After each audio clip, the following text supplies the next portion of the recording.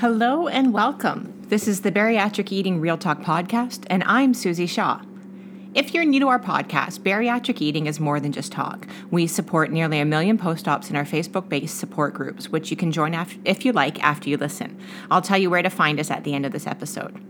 We've created the most successful plan for bariatric regain on the planet. There's not a doctor's program or hospital or anyone who has addressed regain and the regain crisis with anywhere near our success rate. Thousands have used our Inspire diet along with our help and support to take their lives back, even when it seemed like things were hopeless. Those who help you in our groups are post-ops. We've had regain, so we know how it feels. But we've also lost that regain, and we can help you find your way back to those smaller clothes that are in your closet. We have specific tools for you to use. Goal-setting tips, food lists, meals to eat. We even have our own products. So we go beyond just ideas and actually help you in real time. Our support is made up of people who are just like me, and collectively we've spent the past 20 years helping post-op lose regain and learn to change their habits so that the weight stays off for good. I'm pretty sure we can help you too. So let's get started. Today's episode might get a little bit personal, and I want to be clear that it's always our intention with messages like today's that we're not here to judge. We're not trying to point out things that you are doing wrong. It's just to help you understand that what you might need adjusting if you want to do more than just lose the weight and actually keep it off for life. A while back in our Facebook support group, there was a post that made me sad, and it's something that I think about often because the situation isn't uncommon at all, and it's not limited to our groups. Someone who was multiple years out from surgery, was really concerned that they woke up hungry and they ate 2 eggs. Just 2. Now, before I go into the fact that 2 eggs is a normal-sized human portion to eat, I want to point out what you may not realize. The person who posted was truly worried, and they were very, very deeply concerned about 2 things. They were worried that they woke up and felt hunger. They were also worried that they were overeating, even though when they ate the food, they felt satisfied and not stuffed. Now, this isn't something that we worry about naturally. This actually stems from seeing photos of plates of nearly untouched food with the caption, "This was 3 meals for me." Those things kind of pop up on repeat in the weight loss surgery community and support groups and in your regular feeds and stuff like that. And early out, that is the reality. That's how it is. And I'll get more into this by starting off with addressing the food shaming part of this episode. Because that post, in part, was fueled by, like I said, the photos. And if anybody here who's listening has ever shared a meal in a weight loss surgery kind of focused support feed or a group or an application where you follow a lot of weight loss surgery accounts, you've seen these next couple comments posted. You may have even asked them yourself. Things like, can you eat all that? How much food is that? That looks great, but that's a lot of food. And then there's my personal favorite. That would be 4 meals for me. It's gotten so bad that people have taken to shooting photos of their lovely choices with their hands kind of poised over the plate at an attempt to show scale at how small and dainty the plate is and the amount of food that's on there. We've all seen those photos. People even make fun of those photos. But I want you to think about this. Think about how it made you feel if you ever had a parent who said something to the effect of, "Do you really need more potato salad?" in front of everybody at a barbecue? Did you have an uncle that pointed out that you ate a lot for a 7-year-old at a family dinner once? Those feelings don't die, even when we're adults. It hurts when someone judges the amount of food on your plate, even though we're only limited by a small 4-ounce pouch or sleeve. And that's not the only issue here. Many of us start off with building our meals on tiny plates. The food only looks like a lot. You can't judge how big a plate is, and you can't judge how much food is on that plate by a photo. The only way to judge those things is with a ruler, with a scale, with measuring cups.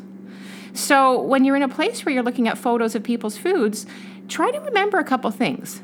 Just because it's on the plate and in a photo doesn't mean that they ate it all. The plate wasn't made for you. It's really not your concern how much someone else is eating unless they're asking, is this too much food? And again, I just said this, but I want to repeat it because it's true. Plate sizes are really hard to judge in a photo. They're even harder to judge when there's food on top of them. So don't claim that you're asking so you can learn portions and how much to eat. You can't learn portions from photos. You learn portions by practicing measuring your food in measuring containers and on scales. You practice knowing if the portion is okay for you by listening to your pouch, by listening to your sleeve while you eat the food.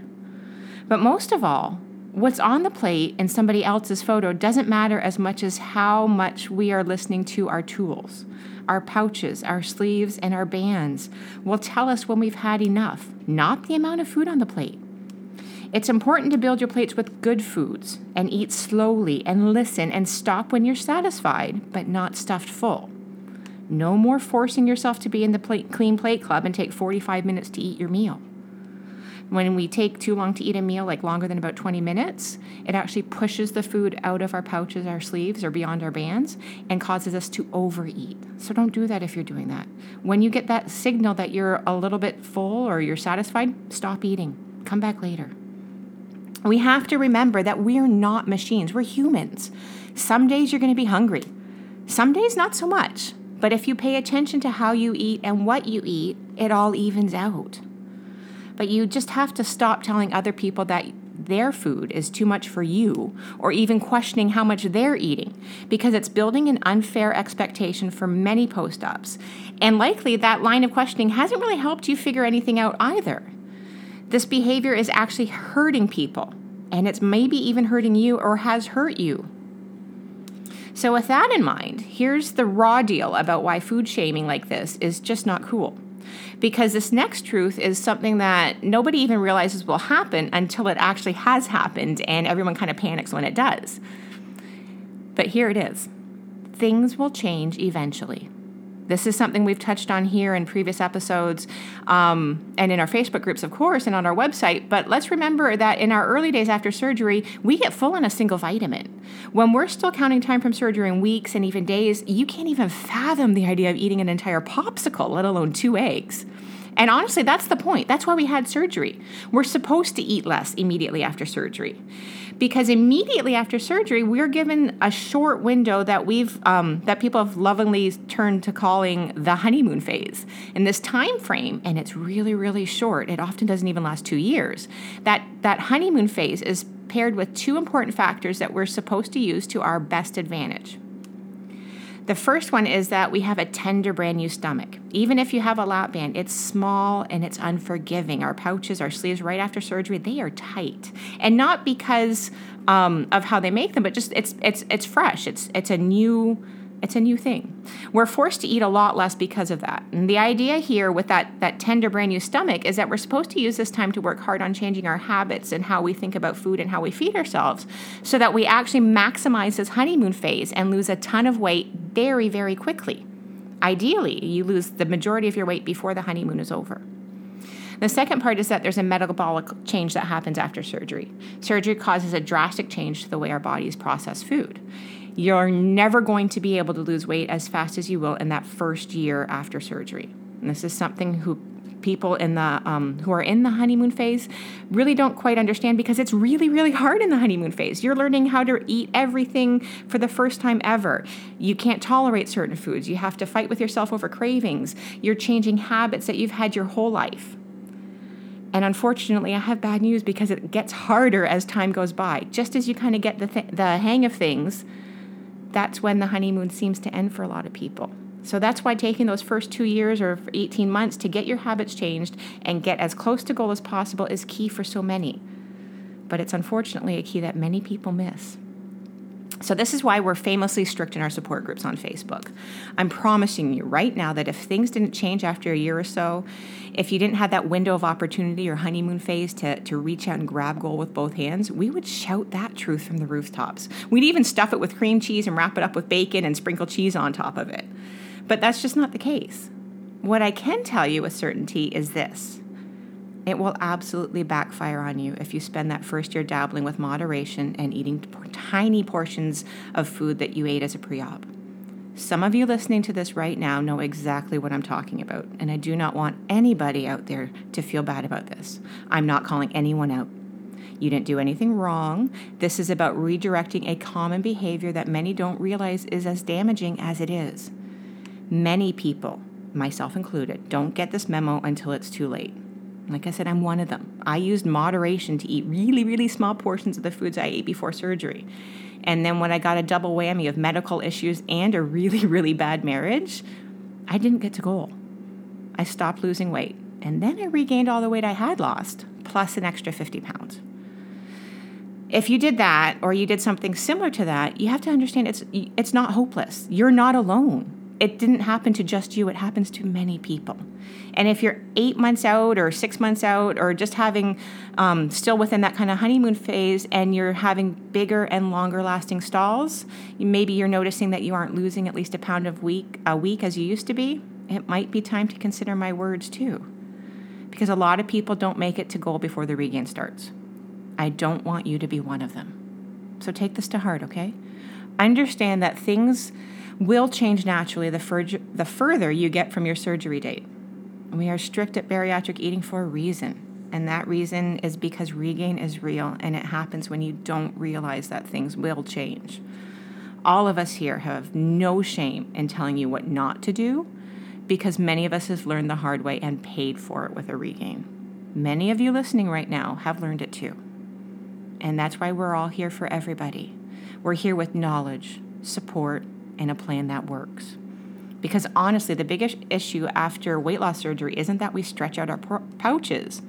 It's the actual crisis of regain. It's so big that most don't even consider that it doesn't have to happen.